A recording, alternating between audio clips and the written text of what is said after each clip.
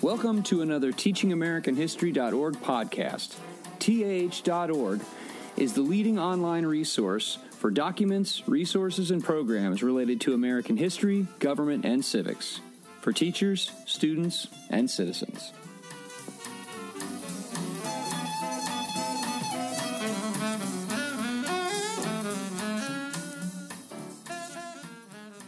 My name is Tony Penny. I'm the Chief Learning Officer here at the Foundation, and on behalf of our entire team, welcome to what has become one of my favorite events of the year.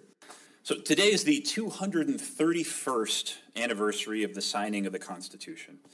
The oldest, the shortest, there we go. It's a birthday. It's a birthday party for the Constitution. So it's the oldest, the shortest, and in my humble opinion, the finest governing document ever created. In fact, I think everybody who's here should have had a copy of it. Imagine the whole history of American governance right here in this document, right? It fits right in your pocket. It's wonderful. 31 years ago, during remarks at the bicentennial celebration of the Constitution, President Reagan said, quote, "Active and informed citizens are vital to the effective functioning of our constitutional system. All of us have an obligation to study the Constitution and participate actively in the system of self-government that it establishes. This is an obligation we owe not only to ourselves, but to our children and their children." Our speaker tonight takes this obligation very seriously. In fact, his work on TeachingAmericanHistory.org is regularly viewed by not hundreds, not thousands, not tens of thousands, but by hundreds of thousands of visitors, teachers, and students each year, making it arguably the best and most visited website for learning about the founding of this country.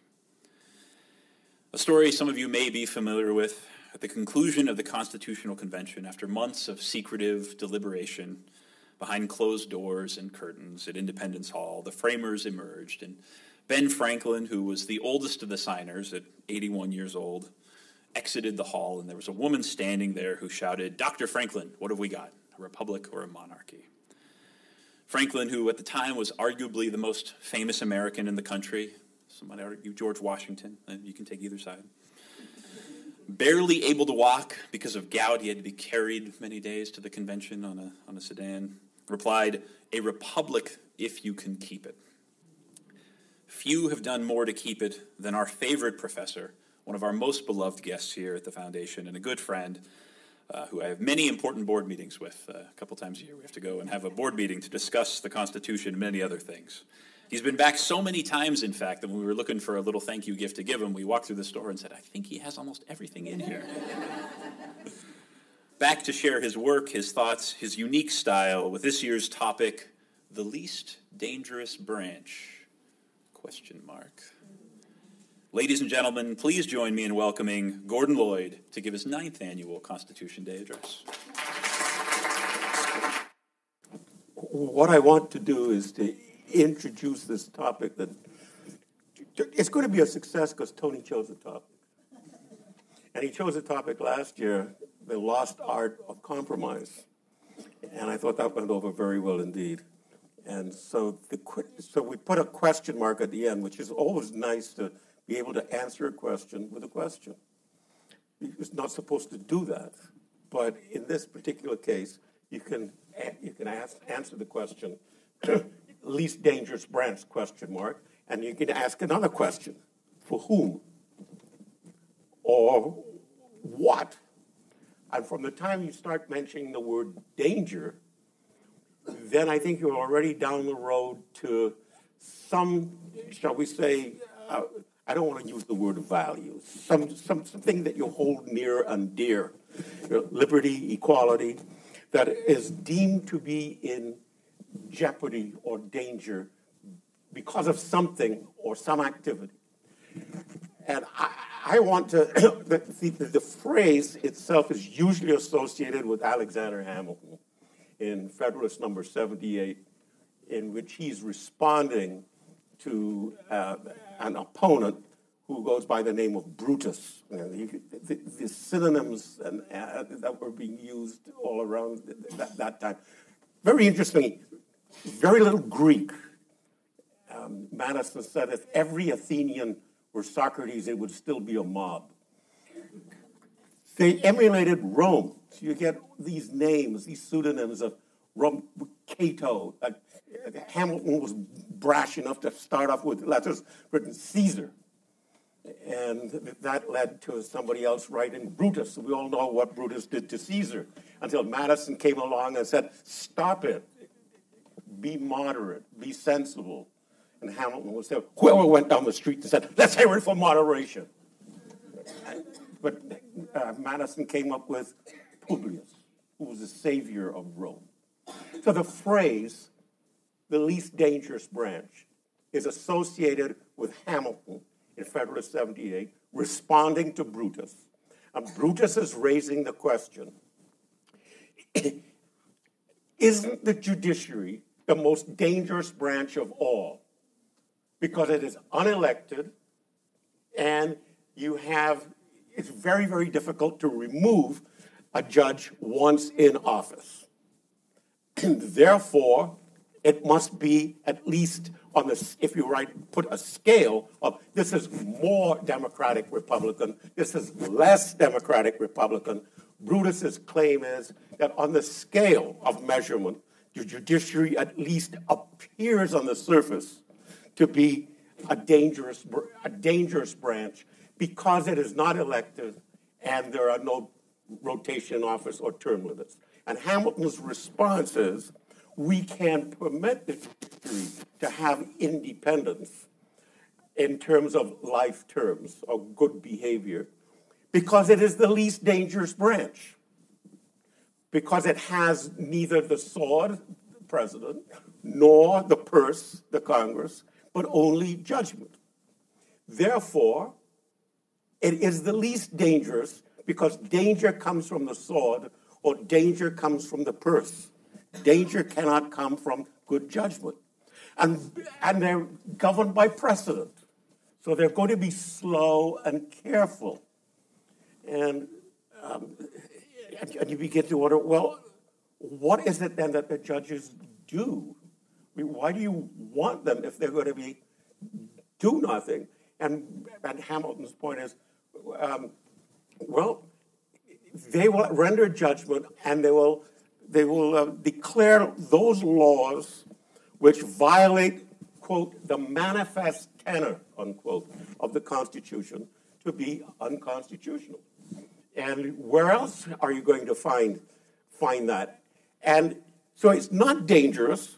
You need it in a constitutional republic. And besides, Congress will never let it happen. Congress will never let the judiciary become dangerous. And, well, we could debate that question. The issue may not be make America great again, but make Congress great again. And how does one do that? And it's very interesting. I read a comment in the newspaper the other day by a senator who has the wonderful name of John Kennedy. And he said, I want to make sure that the nominee who's in front of us is qualified to be appointed. And here's what the senator said. Qualified to be appointed to the most powerful, unelected position in the most powerful country in all human history. And I'm thinking, that doesn't sound like the least dangerous branch. That sounds like a very dangerous branch. And then what constitutes then a qualification for that position? And then when I look at, bless you, except you should commit it to memory. When I look and I see, well, what is the qualification for a member of the House? There's an age qualification, there is a residence qualification, and there's a citizenship qualification. If I look for a senator, same thing, slightly different in terms of age. If I look for president, it's exactly the same thing, slightly different, plus natural born. If I look to see, well, what's the qualification for a justice? 0. There is nothing in the Constitution which says a judge must have the following qualifications of age, resident, citizenship, or anything. But clearly, there is a presumption that some level of qualification is needed in order to be a judge, in order to occupy the least dangerous branch, question mark. So that's how I want to introduce it. Now, so there's a debate. There's a debate then, and I think there's a debate now. And reading The Economist the other day, and it's very strange. The Economist, which I would consider to be center, and the LA Times, which I consider to be center-left, they both agreed what needs to be done about the judiciary. The answer is term limits. And I was absolutely surprised that these two reputable, at least economists, reputable, would come up with term limits. Why? Why? Because when we go back to Tony's introduction about Franklin, a republic if you can keep it, there is one understanding at that time and today in The Economist and the Times is that the further you go away from 2-year terms or 4-year terms or 6-year terms, the more you are on the dangerous and slippery slope to becoming a non-republic or an aristocracy or a monarchy or an elite or something along those lines. So I find it fascinating that this idea of term limits is so associated with a Republican, and by Republican I mean a democratic republic. I don't mean, right, I mean it's the opposite to being a pure democracy about other spot participatory. It's elections, which is the key to this. So I'm surprised that this idea that Franklin would have and others would have at the founding, that term limits, in other words, where annual elections end, tyranny begins, is a theme which runs through a certain part of the founding, and I would associate with Franklin, at least in a republic if you can keep it. Now, the word republic means essentially raise things, public things. And its opposite is understood to be monolithic rather than public, and that was monarchy. They rule by one. So in a sense, a republic is the opposite of a monarchy. So how do you keep a republic? For Franklin, it is public service. Therefore, education becomes important. You don't ask, how much am I going to get paid for this job? You do it. It is the old Aristotelian notion. You rule and are ruled in turn. You serve, and then you come back. It doesn't matter whether it's a farm or a legal institution or a professorship. You don't take it to become a professional politician. You do it for the public good. But that requires then that government is not too complicated. That you can actually rotate yourself in office and without somehow massive dislocation taking place. All right. The least dangerous branch, question mark, associated with Hamilton, giving you his argument. Brutus is not convinced. Long terms in office. Today, you're still talking about that terms in office. So I'm going to pick up on Tony's point about Franklin, and let's go to the signing. By the way, it's fascinating. The signing occurred on Monday, the 17th of September. So it's one of those rare events that you are participating in. And as Tony said, this is my 9th, and I feel as if I'm closer to the founding than... All right. This is the Christie painting. It's the one I love the most. It's the most famous of all, but very few people see it because it's hanging in Congress. If we were to focus on this painting, is it possible to focus a bit more, or we would just leave it at that? I'm wondering, can you sort of focus in? Yeah, there you go. All right, now This is by Howard Christie, who is known basically. This is what they were called. It's not my terminology. The Christie girls. They were selling war bonds. If I were a man, I'd be in the Navy. Those kinds of things. He's known for his portraits, and he was commissioned to do this portrait of the founding, the signing. When during the 150th anniversary, during the Depression, when thoughts were that America is about to collapse, things are dangerous. If you ask Franklin Roosevelt, what is the most dangerous branch? He said the judiciary. And he described it when he was trying to reorganize the judiciary, and he described it this way. Government is like a chariot, a 3-horse chariot, with the American people holding the reins. We have one horse, the Congress, and another horse, the president, both moving and pulling in the same direction. We have the court, however, going in the opposite direction. Is that any way to run a government?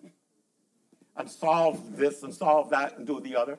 The court is the most dangerous branch because it is getting in the way of we, the people.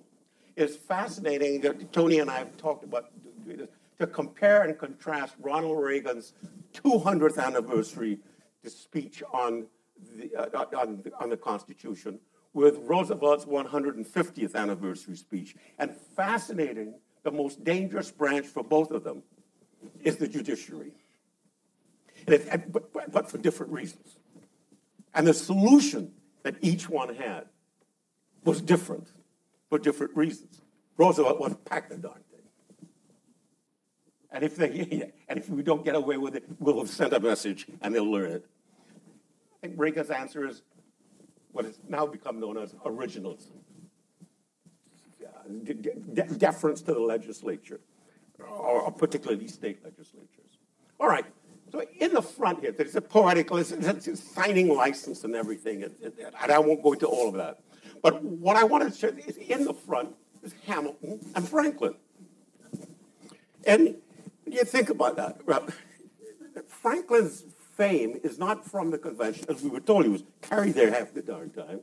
And somebody wrote his speeches. It's not to denigrate him, but he was not what we would call a critical thinker at the convention. His fame came from what he did before the convention. Hamilton's real fame came after the convention as Secretary of the Treasury and building up the U.S. Of the bank and everything, getting the whole question of what is the role of government, not just which branch, but what is the whole role of government itself to be involved in. So that the license is these two, and I'm wondering. What kind of conversation might they have? Now, Hamilton is from the Caribbean. And Angela's looking at me. Don't go there, man. Don't go. No. Don't go down that road. Don't go down that road there. But I'm going. I'm going down that road. So Hamilton turns to Franklin. I'm from the Caribbean also, so don't worry about that. So Hamilton turns to Franklin and says, so Ben, then, you're going outside soon. You're going to see somebody. My name is not Ben. It's Doctor. Okay, Doc. What you go tell them? A republic, if you can keep it. And you, Colonel Hamilton, what will you say to the people? The answer is a monarchy if I can get it. Ya-da-da-da-da. For those of you who have seen Hamilton.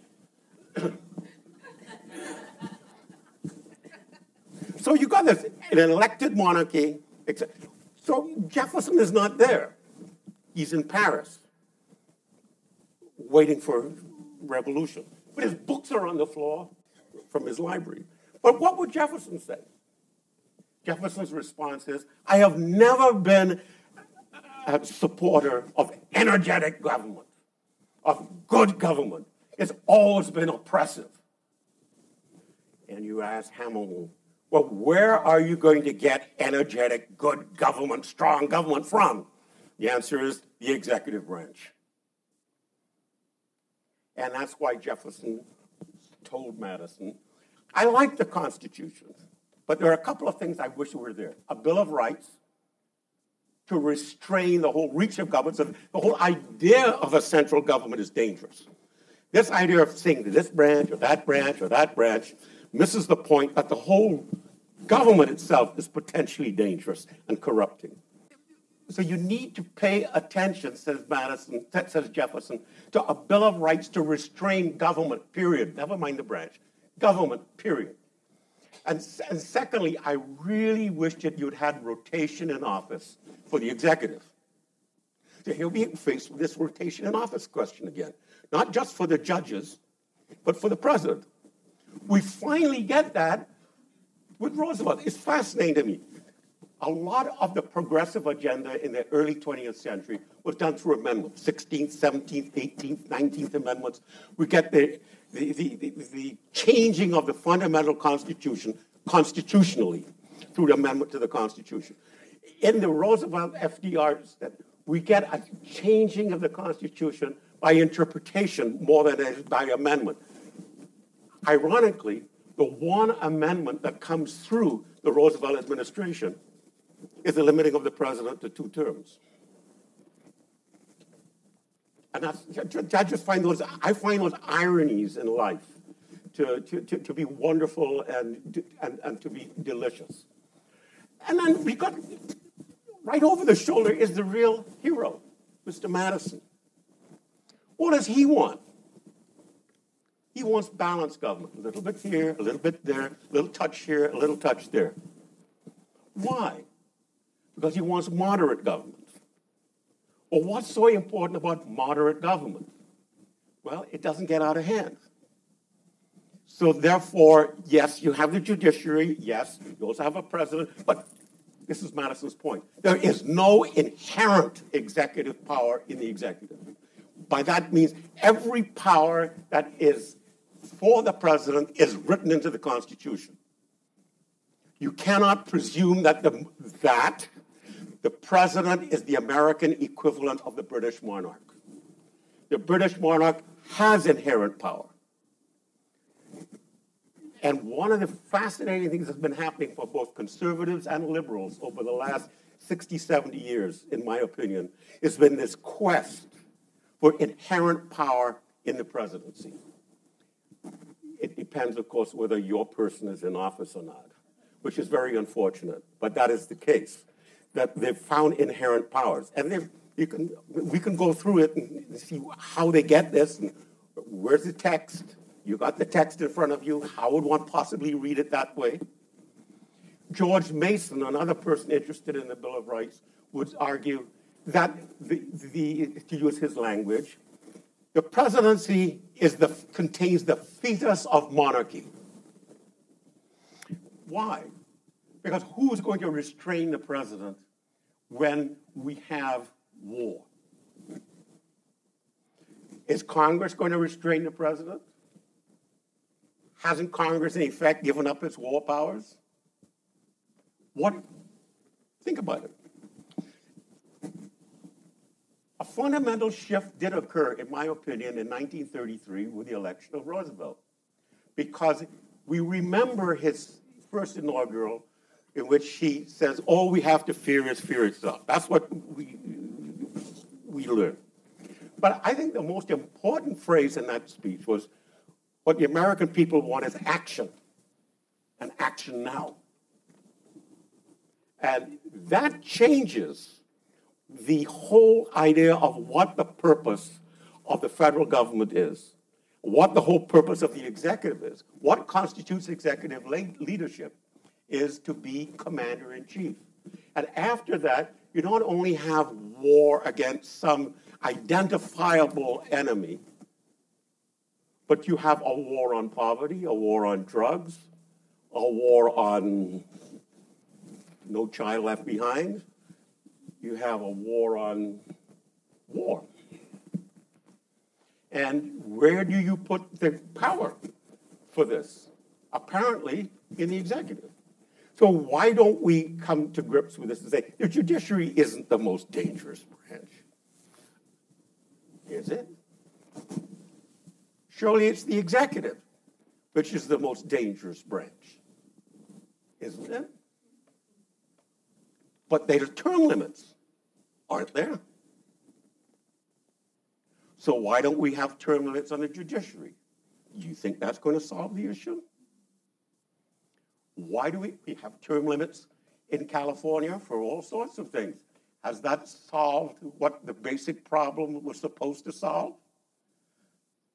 Does it make us feel better? Yes, because it makes us think that it's a republic and we're keeping it. But I think a lot of the times it depends upon not just mechanisms, or what I would call, in more eloquent language, filters. As you've got a House and a Senate. The House and the Senate have got to agree, so you got a delay, and then the executive has to agree, and then it can be overturned, and then you got the judiciary. So you got all these filtration systems to secure what Madison would call republicanism, which is to secure the deliberate sense of the community. So if you were to say a republic, if you can keep it, Mr. Madison would say a balance here, a balance there, a balance there. A republic, if you can keep it, means can you maintain the deliberate sense of the community?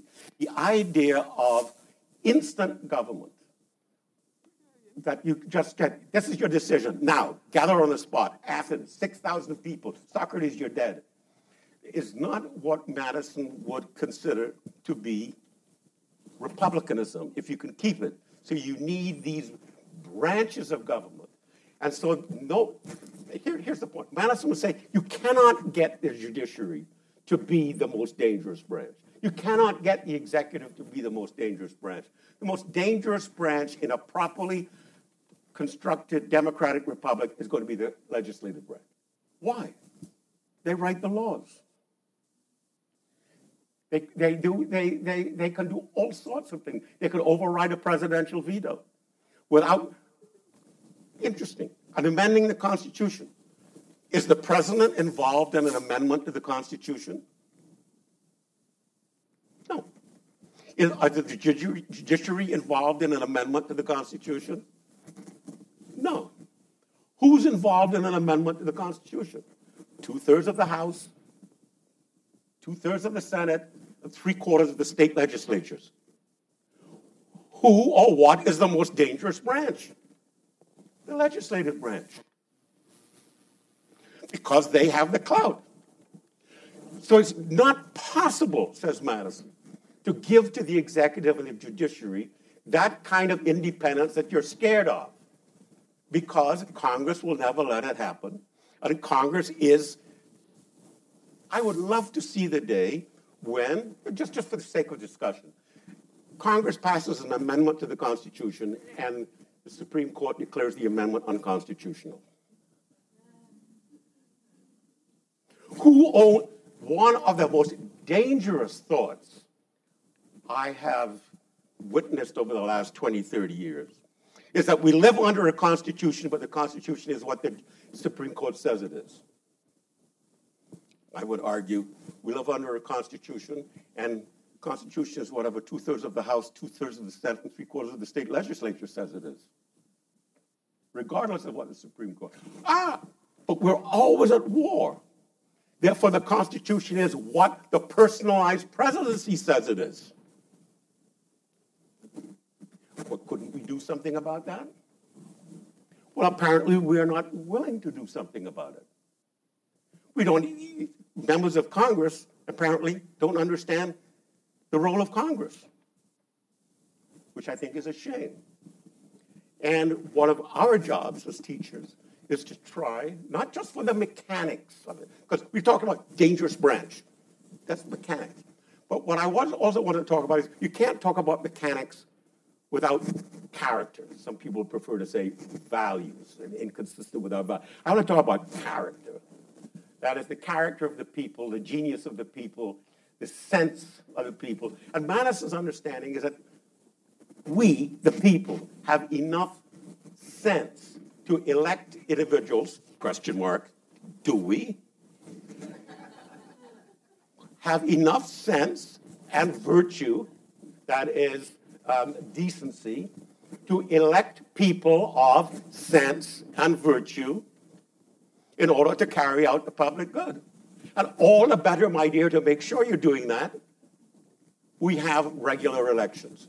Think about it. One of the few countries in the world, come rain, come shine, come war, come peace, every 2 years you have an election. Guaranteed. Every 2 years. And what have we done with the congressional elections? We have become so enamored that the presidency is the only game in town that we call it midterm. Or sometimes off year. Or if we really are putting it, down ballot. As if the only game in town is the presidency. There are lots that we can talk about. Let's take a look. Just if you want to keep doing this, just for a moment, let's take a look at ratification of the Constitution. I'm very proud of this one for a moment. Could you just click, just type in, I'm going to take a gamble. Just type in ratification of it. I'm daring. It's all right. It's all right. It really is. It's all right. Just Google ratification of the Constitution. I'm not going to go into a West Indian accent. No, you're right. Right. I thought it was going to be easier than that. Just type it, ratification of the Constitution. Students are very impressed. Look at the number up there, because it's not fake news with Google.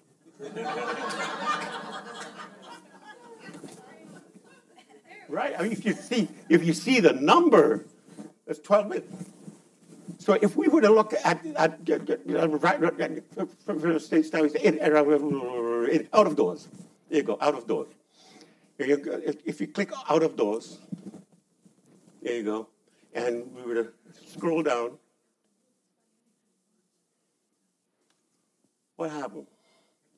No, we don't want indoors, we want out of doors debate.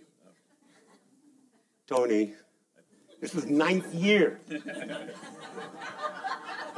we go. All right, so scroll down, please. Down is that way. Okay, yeah, in the section, issues debated. Okay, let's click on the last one there. Click that one. So if you want to look at the issue debate, purpose, structure, and powers of government, if you click that one, thank you. Yeah, just click that. What I've done is to put together, scroll down one more time. We're nearly there. So I've put together a set of questions. So, for example, what about the role of the executive? You want to have a debate about the role of the executive. This is what you'd look at. An old wig, powdered, and Federalist 71. The separation of powers, Brutus and Federalist 51. The role of the second branch. I've always got confused about this. The Anti-Federalists are supposed to be states' rights. The Senate is a states' rights branch. Yet the Anti-Federalists reserve some of their most telling criticism for the Senate. Why? Because they were there for 6 years. And they could become aristocratic, and no, they didn't have regular turnover. So if you role of the judiciary, Brutus and Federalists, that's one of the things that we learn. So for students who are interested in trying to explore this question of the most dangerous branch, of the separation of powers, what is available on the site is a debate, a set of pros and cons concerning an issue. That would be in the ratification of the Constitution. If you wanted to think about, so where does this whole idea of the Bill of Rights come from? It comes that the whole idea of government itself, the federal government, is potentially too strong. That you don't want to get into this branch or that branch or another branch as much as you want to say, what is the proper role of the federal government? Now, that is not a question which is burning today, but it was a burning question in the 19th century and into the early part of the 20th century. It may come back. Things have a way of coming and going. But if you want to take a look at the whole role of the Bill of Rights and the role of government, you could take a look at the Bill of Rights website. Type it. Just origin and politics of the Bill of Rights. Right. So you want to see what it is? All right. Let's click on here. If you just for sake, just as they say, for so, just for so. If you want to figure out what, if I want to find out due process of law, and the American sort of documentary understanding of where I would find due process of law. Click due process of law. And he said, Magna Carta, English Petition of Rights, Massachusetts Body of Liberty. He'll tell you. And then you click on that, you'll see the whole charter where you would find it. And there are two kinds of rights. One I would call due process rights, which come from the English tradition. That would be Magna Carta, which is trying to create reasonable government. And then there is natural right, which is to say no government should be dealing with this at whatever level, at whatever branch. It's off the table kind of rights. And that you won't get from the English tradition. That you'll get that is something peculiarly American. So this issue of which branch is most dangerous, we have to qualify with a question mark. Which level? Are we talking about the judiciary? Why is the judiciary potentially the most dangerous? Because it could be independent of the people themselves. Why is the executive the most dangerous? Because it could be independent of the people themselves. Why is Congress the most dangerous? Because it could be independent of the people themselves.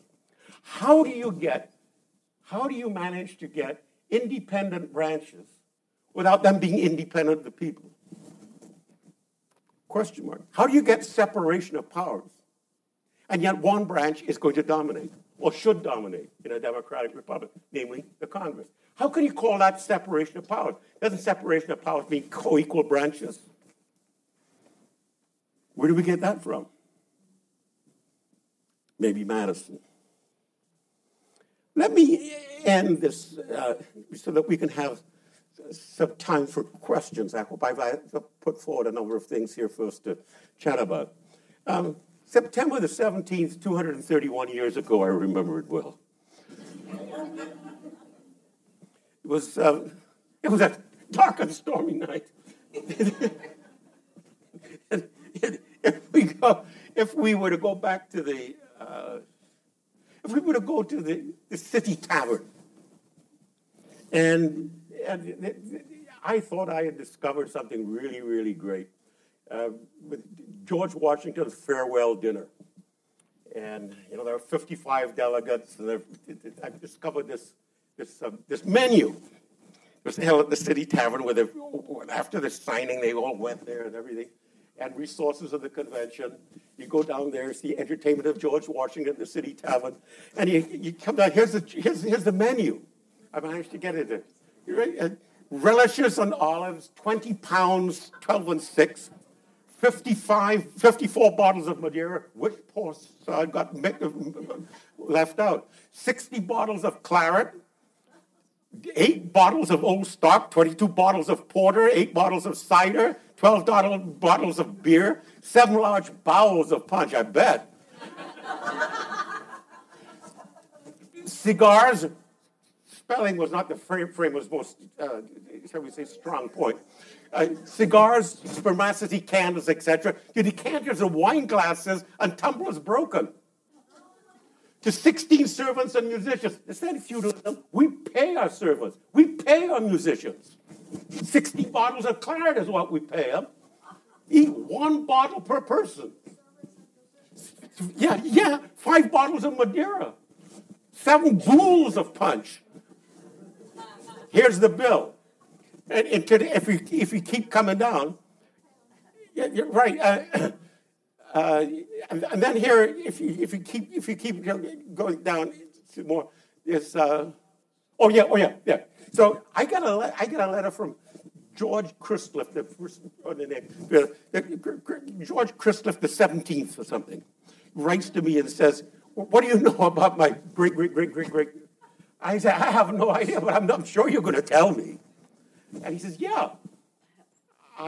He says, "Well, he was part of a crowd that came over that was hired by George III as mercenaries to fight the British during the Revolutionary War." And I said, oh my goodness, this is incredible. Look at it. Khrushchev, Schulz, Schindler, Kaiser, Hartung, Arati, Karlsruhe, Brune, Spangenberg. What are all these Germans doing there? And the answer is, they were caught. So they were in prison. And then when the peace treaty was signed, they were offered their release, and they decided to become Americans instead. Thank you.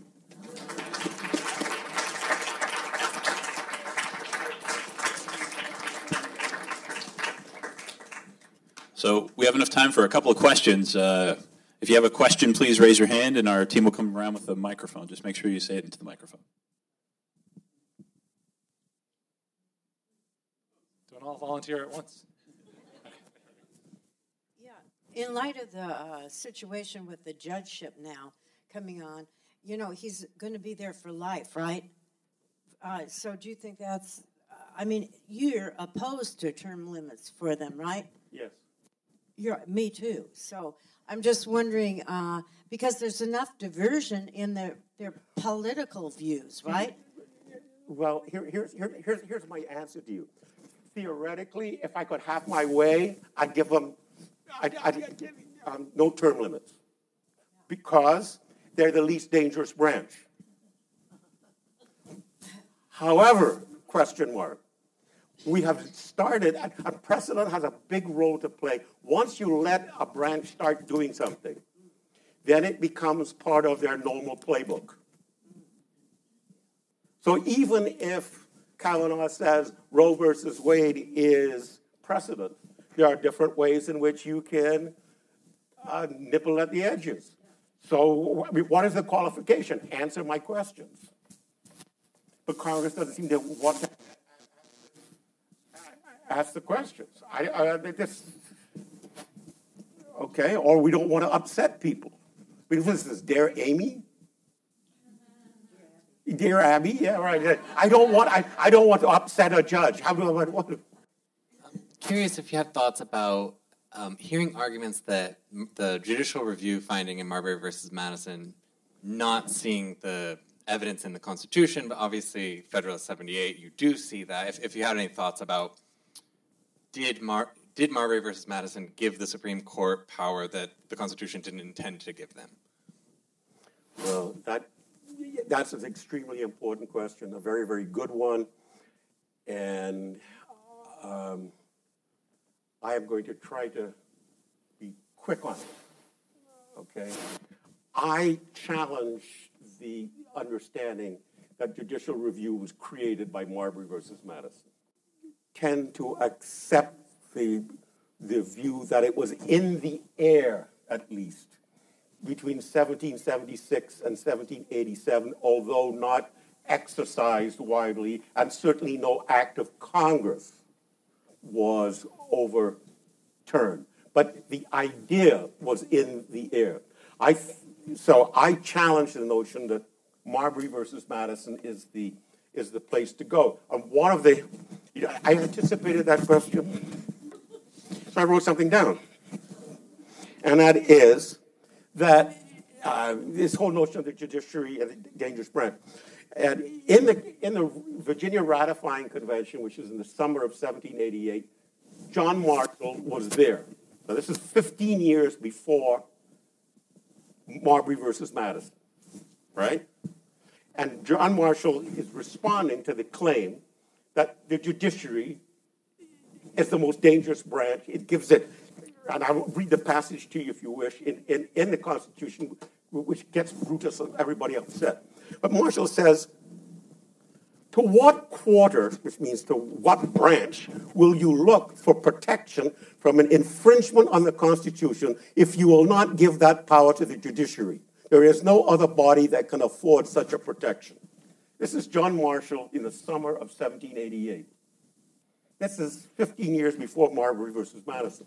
So judicial review at least was in the air, if not put into practice. Marbury versus Madison may have been the first act of Congress, so to speak. Where in the Constitution would one find such a power? All right. Article 1. Article 2, President. I mean, really is straightforward. Article 1, longest. Article 2, shorter, sweeter, the executive. Article 3 comes third, shorter still, the judiciary. Article 4, relationship between the states. Article 5, how do I change it? Article 6, who's boss? Article 7, let's get out of here. So where would you look for the judicial power? Article 3. All right? So this is what I mean, getting to know you, all about you. Okay, so you go and you look to Article 3, and you see it says the following. Article 3, Section 2. The judicial power shall extend to all cases in law and equity arising under this Constitution, the laws of the United States and treaties made or shall be made under their authority. Now, the phrase or the words judicial review aren't specifically stated there. Well, it's a guy called Edwin Corwin in the 1880s came up with a term. So it's highly unlikely that 100 years prior you're going to find the words judicial and review. You won't find the words executive privilege either, right? So you have to say, well, is there the equivalent?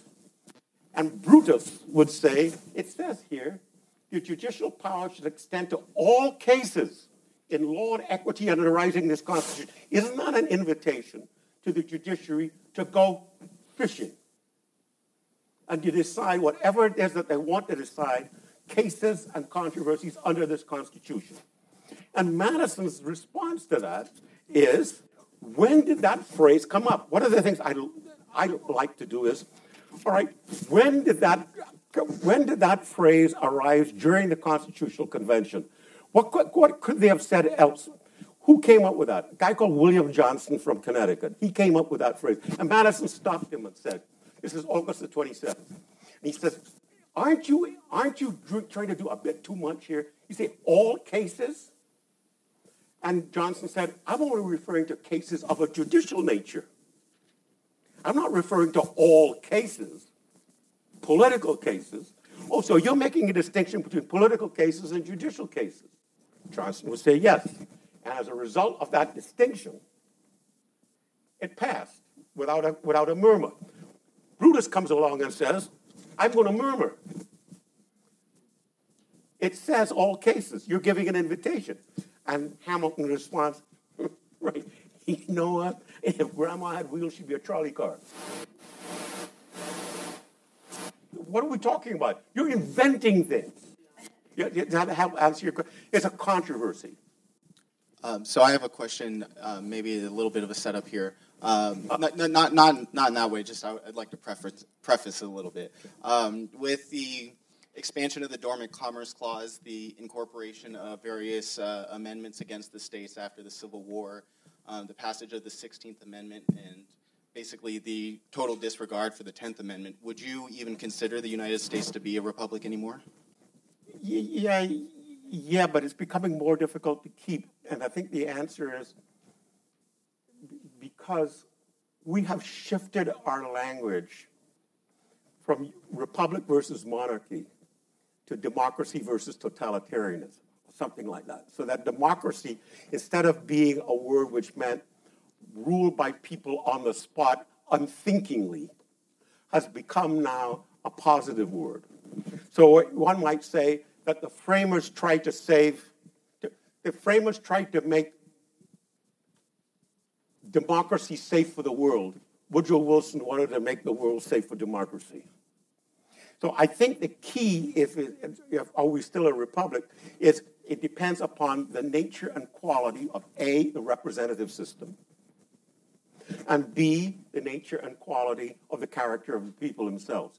Do we want to deliberate and it's not just participate, but that is true, that's important, but participate intelligently and want to participate in what is going on and have deliberations. That becomes more and more difficult when you have 300 million plus to have a discussion, particularly if one is encouraged to press a button and this is your opinion and you tally them up and this is what is going to happen. It becomes more and more difficult to deliberate. In addition, it becomes more and more difficult to have representation. The goal was one representative for 30,000, one representative for 60,000. We're now at one representative for 600,000. Sadly, the only way in which that will work is if half the people don't register to vote and half the people don't show up to vote. It's the only way in which some kind of representation is going to occur, and I find that unsatisfactory. So we're in difficulty. But I think I think the approach is twofold. One, it is civic education and civic participation. That is, what is it that we're going to teach our young? And Jefferson's point is that, look, Madison's the same. If you're going to turn over for the first time in the history of the world, albeit nowhere near as expansive as the electorate is in 2018, but in terms of the history of the world in 1787, that was the most expansive electorate the world had ever seen in terms of representation in the electorate, more than Britain. So if you're going to have that, it requires that the people themselves be properly educated. How would you... The original Greek meaning of the word democracy meant krasi, which means rule, by the demos, which means the many who are poor and stupid. I mean, that is the Greek translation, not mine, all right? The many who are poor and stupid. Who in their right mind would want to be ruled by the many who are poor and stupid on the spot, just saying, off with his head? So the answer is, how do you have filtering systems? And how do you have... there's a great piece in this week's Atlantic dealing with Madison and the whole idea of his concern about a mob and what a mob is. And a mob is not just simply people going with placards. It is he says, if I were to talk to you one-on-one, I'm confident that we would have a deliberate sense of a community emerging from a discussion. But if I get you with 20 people on the spot and the decision is going to be made, you're going to turn into a different person. The whole character of mass society. So I think that in order to keep a republic, you have to avoid instant gratification, instant decision-making, turn back. What I would love to see is members of Congress loving Congress. Right? Think about, I'm amazed that over the last 15, 20 years, and the number of members of Congress and the Senate who want to become president. What's wrong with being a senator? And then, Joe Biden wants to become vice president. So my problem is that people are starting to look upon the House and the Senate in particular, as stepping stones for other jobs, which suggests that we've become more of an administrative state and less of a Republican state. So I'm not saying that I'm taking you very seriously, but I'm optimistic, see? So I cannot be, I'm an immigrant. I cannot be pessimistic. I cannot understand why Americans have given up on America. Let's go to the Statue of Liberty. See, stay away. America is failing. No way. No way. So, I'm optimistic. I'm optimistic for a variety of reasons. I'm optimistic because I'm a teacher. I'm optimistic because I think that if you talk to people one-on-one, or members of Congress behave like members of Congress instead of party. That's another thing. Party has replaced institutional loyalty. Can you imagine, talking about this least dangerous branch? I was just thinking about it the other day. When Earl Warren became Chief Justice of the Supreme Court in the 1950s, Eisenhower appointed him as an interim appointment. Can you imagine that happening today? You had a question. I'd love to hear it. So, do you believe that incorporation of the amendments under the Due Process Clause of the 14th Amendment violates the state's ability to kind of make their own rules and constitutions? Well, I think the answer is not just under the due process, but equal protection. I think that's what again, you talk about ironies. The 14th Amendment ends by saying that Congress shall have the authority to enforce this amendment. I mean, it's here, right? Just read it. It's in the book. But who enforces that amendment, and by what means? Because the answer is yes. And I think what we have to ask, what should government do? Which level of government should do it? And which branch of which level should do it? And is that permanent? Or can we shift up and down? And if there's war, if there's not, I mean, Madison's point is that the powers of the general government are few and defined. The powers of the state governments are many and undefined. Federalist 45, often quoted. In that very next paragraph, it says, but all this changes in war. And we have to say that the 10th Amendment says those powers not delegated are reserved to the states or to the people. What if we, the people, decide that we want something done at the general level rather than the state level? What if we, the people, decide we don't want it being done at the general level anymore? We want it to be done at the state level. To what extent do we, the people, have the opportunity to ratchet up, ratchet down? Or is that just dream world stuff of mine, that once you ratchet things up, you can't ratchet it back down? And once you involve the court in it, then they're going to have a precedent. And it's just silly for me to even talk about restraining the court. I mean, I don't see how you... No. That was the last question. Right? Or you want another one? You have another question. Yes, I do, Dr. Lloyd. Thank you so much. And my question is, we have students here from middle school to seniors in high school. What should their responsibilities be and duties to help keep our country the way we want it to be and related to the Constitution? Read my website. Excellent. Well, I think that's it. That's a good way to end, right? Check out the website. Thank you for your optimism, as always. Thank you for your wonderful lecture.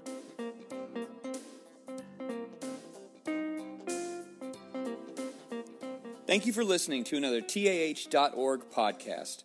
You can find archives of all our previous programs, as well as information about future programs at TAH.org/webinars, or on iTunes by searching for teachingamericanhistory.org.